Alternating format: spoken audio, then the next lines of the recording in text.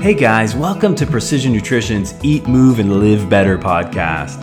I'm Dr. John Berardi, co-founder of Precision Nutrition, and if you're not familiar with us, over the last 15 years, we've become the world's largest online nutrition, fitness, and health coaching company. Through that time, as you can imagine, we've watched fad diets and fitness crazes come and go. But when the fads have failed and the crazes died out and people just want something that works, they turn to Precision Nutrition for things like expert coaching, guided mentorship, and online support. In this podcast, which is a mix of recorded articles, interviews, and roundtable discussions, myself and my Precision Nutrition colleagues will help make the whole nutrition, fitness, and health process work for you. Ideally, you'll discover that eating, moving, and living well can be easy and enjoyable for now and into the future. So let's get started. Hey everyone, this is Bryce from Precision Nutrition, and today I'm reading the article 10 Things Every Successful Fitness and Nutrition Coach Does. The best coaches do them every day. How many are you doing? By John Berardi, PhD. What makes for a successful fitness and nutrition coach? Well, it's not just what you know, it's what you do every day. In today's article, JB shares some of the practices elite coaches use to get results. Keep track of how many you've mastered. Okay, you know the type. It's the coach that seems to have it all together. They have a long waiting list of eager prospects. Their client results are always impressive. They make great money doing what they love. And, just to make us all a little more jealous, they make it look effortless. Say hello to the elite coach. What is it that makes elite coaches so special? Is it their training? Their hard work and commitment? Their passion? Or do they know something most others don't? Well, the answer to all of those questions is yes. Elite coaches do know something most don't. But it's not just knowledge. It's a set of practices they work on daily. And this set of practices helps them get better at forming strong relationships with their clients, fostering change, and improving their craft. So here are the active habits that set elite coaches apart from the rest. Number 1, elite coaches practice the art of human connection. Better coaches aren't just better at customizing workout and nutrition plans, they're better with people. Elite coaches don't limit conversations to, here's what you have to do. They speak to clients in a way that nurtures real human connection. By asking sincere questions, expressing compassion, and being a steady source of support, they help guide their clients around obstacles so they can achieve their goals. Now, to practice this approach, ask leading questions that help clients open up and explore, imagine, or build on past successes. Here are some examples. If things were better with your eating or exercise, what would be different in your life? What would you do more of, less of, be proud of? Imagine that you have the body and health you want. What did it take for you to achieve it? What did you have to give up? And what have you had success with in the past? How can we do more of that and apply it to your health and fitness? And once you ask, really listen to their responses. Let them sink in. Learn from them. For more on this approach, you can check out our article, Effective Coach Talk: What to Say to Clients and Why It Matters. You can find it online at precisionnutrition.com/effective-coach-talk. All right, number 2. Elite coaches ask why. Again and again and again. You've probably seen it a million times. New clients get a taste for how hard it is to change their eating habits, do the extra 10 squats, run another mile, and rearrange their lives for all of it. And, suddenly, they don't want it so badly after all. Well, elite coaches have a way of inspiring their clients, in every single session, to want the hard work. They know how to unlock their clients' deeper motivation, sense of purpose, and inner fire. How do they do this? Well, for one thing, they know how to ask their clients why. To practice this approach, use the 5 whys technique. Here's how it works. When establishing goals with your clients, you ask them why. For example, your question, why do you want to accomplish this? And perhaps they answer, well, because I want to lose weight. Then, whatever answer they come up with, you ask why again. For example, and why do you want to lose weight in the first place? Perhaps they answer, well, because I used to be thinner and I'm embarrassed by how heavy I've gotten. Continue asking why for a total of 5 times. It's surprisingly challenging and amazingly effective at getting to people's core motivations. By the way, elite coaches, they use the 5 whys on themselves because they know that getting to the heart of their own motivation is the best place to begin. Okay, number 3, elite coaches help the competition. Want to know a secret? To an elite coach, there's no such thing as competition. Elite coaches don't feel insecure about what other coaches are doing because they know how to use their individuality as an advantage in their careers. Rather than hiding and hoarding their knowledge, elite coaches share that knowledge and facilitate conversations, and in doing so, build a trusted tribe around them. Find your tribe and help make those in your tribe successful, and you'll be more likely to succeed too. Now, to practice this approach, get engaged with other people's content and social feeds. Take the extra few minutes to leave iTunes reviews on their podcasts, review their books on Amazon, share their Facebook posts, and so on. These simple actions will help them build their expertise and broaden their reach. As a bonus, you might expand your own social networks in the process.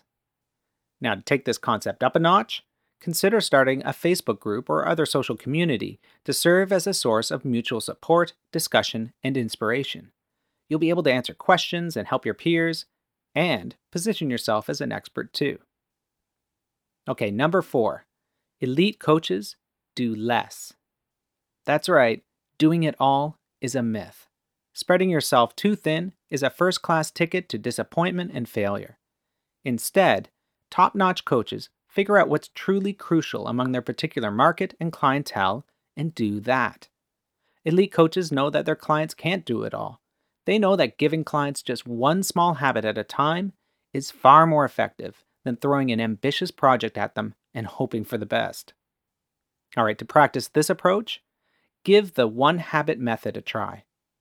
Of all the things your client wants to do and achieve, work with them to figure out which goal is most important to them right now. Then, based on their goal, help choose just one habit to start practicing today. The habit should be so simple it almost feels too easy, and it should be something they can do in just 5 or 10 minutes every single day. Have your client practice that one habit every day for a minimum of 2 weeks, and ask them to check back in with you regularly to let you know whether or not they've completed the task. Now, if you've completed any kind of PN coaching, you'll recognize this one habit method. There's a reason why we recommend it. It's integral to our coaching method because it works. Number 5, elite coaches practice the basics. Bruce Lee once said, "I fear not the man who has practiced 10,000 kicks once, but I fear the man who has practiced one kick 10,000 times." In other words, Kick Guy never needed to have the perfect kick. All he had to do was focus on mastering the process and being excellent with all of the pieces. And that was enough to scare Bruce Lee, which is pretty scary. Elite coaches are like Kick Guy. They're willing to practice techniques, even the basic ones, again and again so they can move towards true mastery. They take this approach to their clients too, helping them put their own foundation in place and acquire the skills they need to succeed in sustainable change.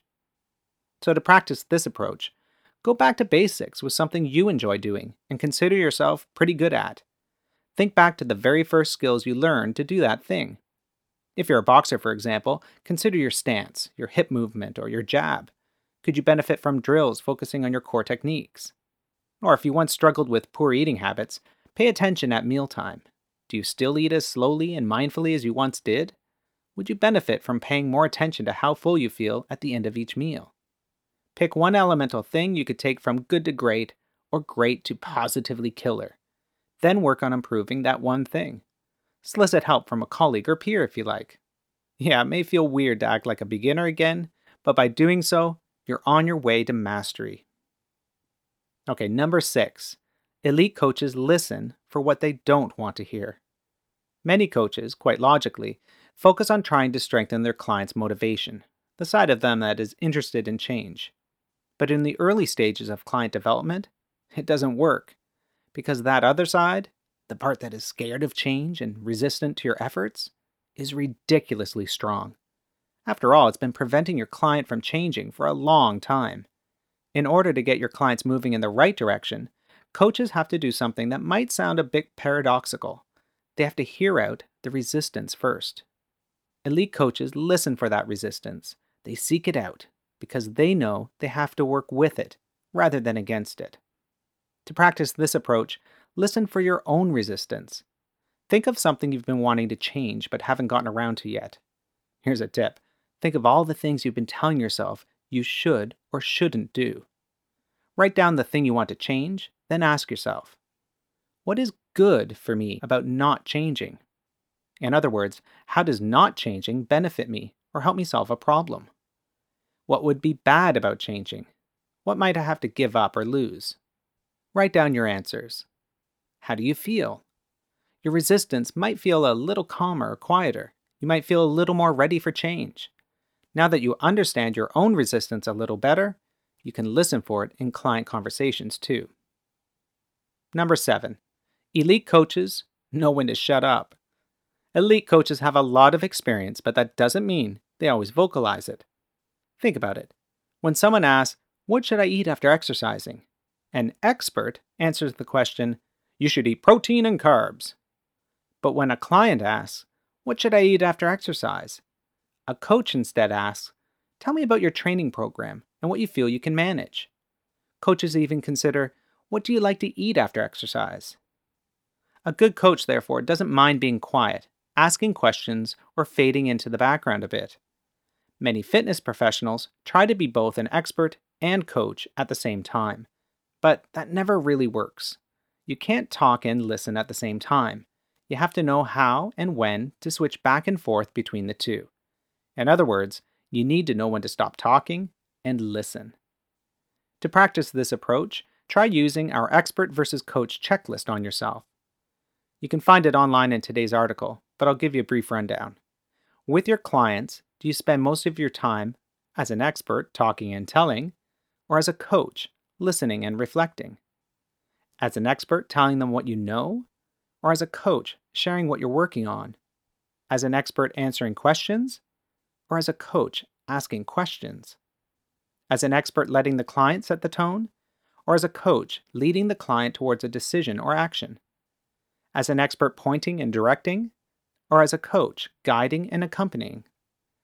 And lastly, as an expert taking the spotlight, or as a coach fading into the background? Now, if you find yourself more on the expert side of things, try actively practicing some of the actions on the coach side. All right, number 8. Elite coaches practice being imperfect. Lots of health and fitness professionals have high standards. Most of us want to walk the walk. Moreover, we want to look like we walk the walk. So we try to refine our own health habits, working practices, and self-presentation.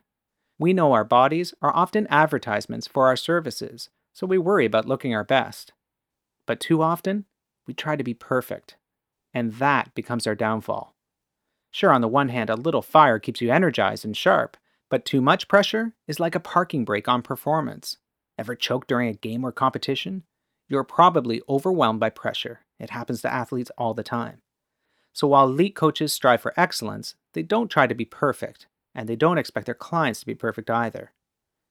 To practice this approach, try sharing a little of your own imperfect experience with your clients. When they're fumbling with something, tell them about a time you felt awkward, embarrassed, or uncomfortable yourself, either when working on your own fitness and nutrition journey, or another time you were struggling to learn something new. When they're feeling like a failure, let them know everyone falls down sometimes. Share one of your own mistakes, and maybe even how you fixed it. Number 9, elite coaches keep it real. If you work in the fitness and health industry, it's easy to throw around a lot of ideas. Stuff like never eat processed food or always eat local, seasonal, organic food. On the surface, it's hard to argue against either. But really? Unless you're living in a yurt somewhere and growing all of your own food from the ground up, I doubt you're always eating whole, unprocessed, local, seasonal, organic food. Which means those nutrition ideals aren't aspirational, they're impossible, even for the world's top experts. Elite coaches are willing to do a reality check. They realize that people don't need a nutritional deity to follow. They don't need strict codes of conduct that include words like should, always, and never. Instead of coaching from a place of fantasy, elite coaches stay grounded. They help their clients make progress bit by bit. So to practice this approach, examine the rules you've set. Consider all of those rules and expectations around fitness, nutrition, and health. Perhaps write down as many as you can think of. Be sure to include words like should, always, and never. Like you should always do such and such. You should never do ... Being fit means you always. Being healthy means you never.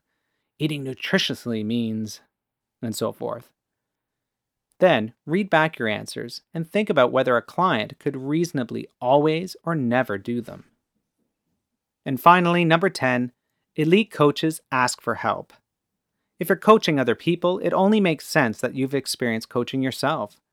After all, if you've never been coached through something, you can't possibly understand what your clients are experiencing, thinking, and feeling. Elite coaches know this.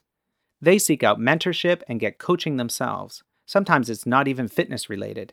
It might be for their business or their personal life, like how to be a better parent or partner, or perhaps a hobby they're particularly passionate about. The important thing is that they are willing to ask for help, to make themselves vulnerable, to go through the process of change, just like their clients. And they know how powerful that process of change can be. To practice this approach, make your coaching checklist. What areas of expertise do you seek? Nutritional science, coaching psychology, business strategy, professional development, general life wisdom? What kind of a mentor or coach would you like? What kind of person are they? What sort of reputation do they have? What would you want them to show you or tell you in order for you to feel that they were the right fit? Now, think about people in your life, whether paid professionals, colleagues, or friends, who may fit your criteria. If someone springs to mind, great. Ask if they'd be willing to lend their expertise and support to the thing you'd like help with. Or, if you need to do more research, that's cool too. All right, now with all this said, what to do next? To begin, pick one of the practices. Give some thought to which of these practices you'd like to try out for yourself. Whichever you select, do you have the skills to incorporate them into your coaching style right now? If not, check out the PN approach to skill development for some inspiration to help you figure out your next steps. You can read our article, PN Coaching Secrets Revealed, by going to precisionnutrition.com/PN-coaching-secrets-revealed. And be an observer. As you're coaching, be aware of your style. Are you speaking and giving advice when you could be asking questions? Are you actually hearing what your client has to say or rushing to find the answer? Now, don't judge yourself too harshly. Just start building awareness for now. That way you can start to get clear on what you'd like to improve upon. And lastly, ask for help if you need it. Moving from being a good coach to being an elite coach takes a lot of work, and it can't be done alone. Look for people you can learn from. Maybe it's a community member, an old mentor, or an experienced friend. All right, this has been Bryce from Precision Nutrition, reading today's article, 10 Things Every Successful Fitness and Nutrition Coach Does. The best coaches do them every day. How many are you doing? By John Berardi, PhD. You can read the article online yourself at precisionnutrition.com/successful-fitness-and-nutrition-coach. Thanks for listening, everyone, and have a great day. Okay, everyone, that's it for this week's edition of Precision Nutrition's Eat, Move, and Live Better podcast. For more information about how to eat, move, and live better yourself, and for some awesome free nutrition and health resources, come visit us on the web at www.precisionnutrition.com. You could also visit us on Facebook or on Twitter at InsidePN. Talk to you next time.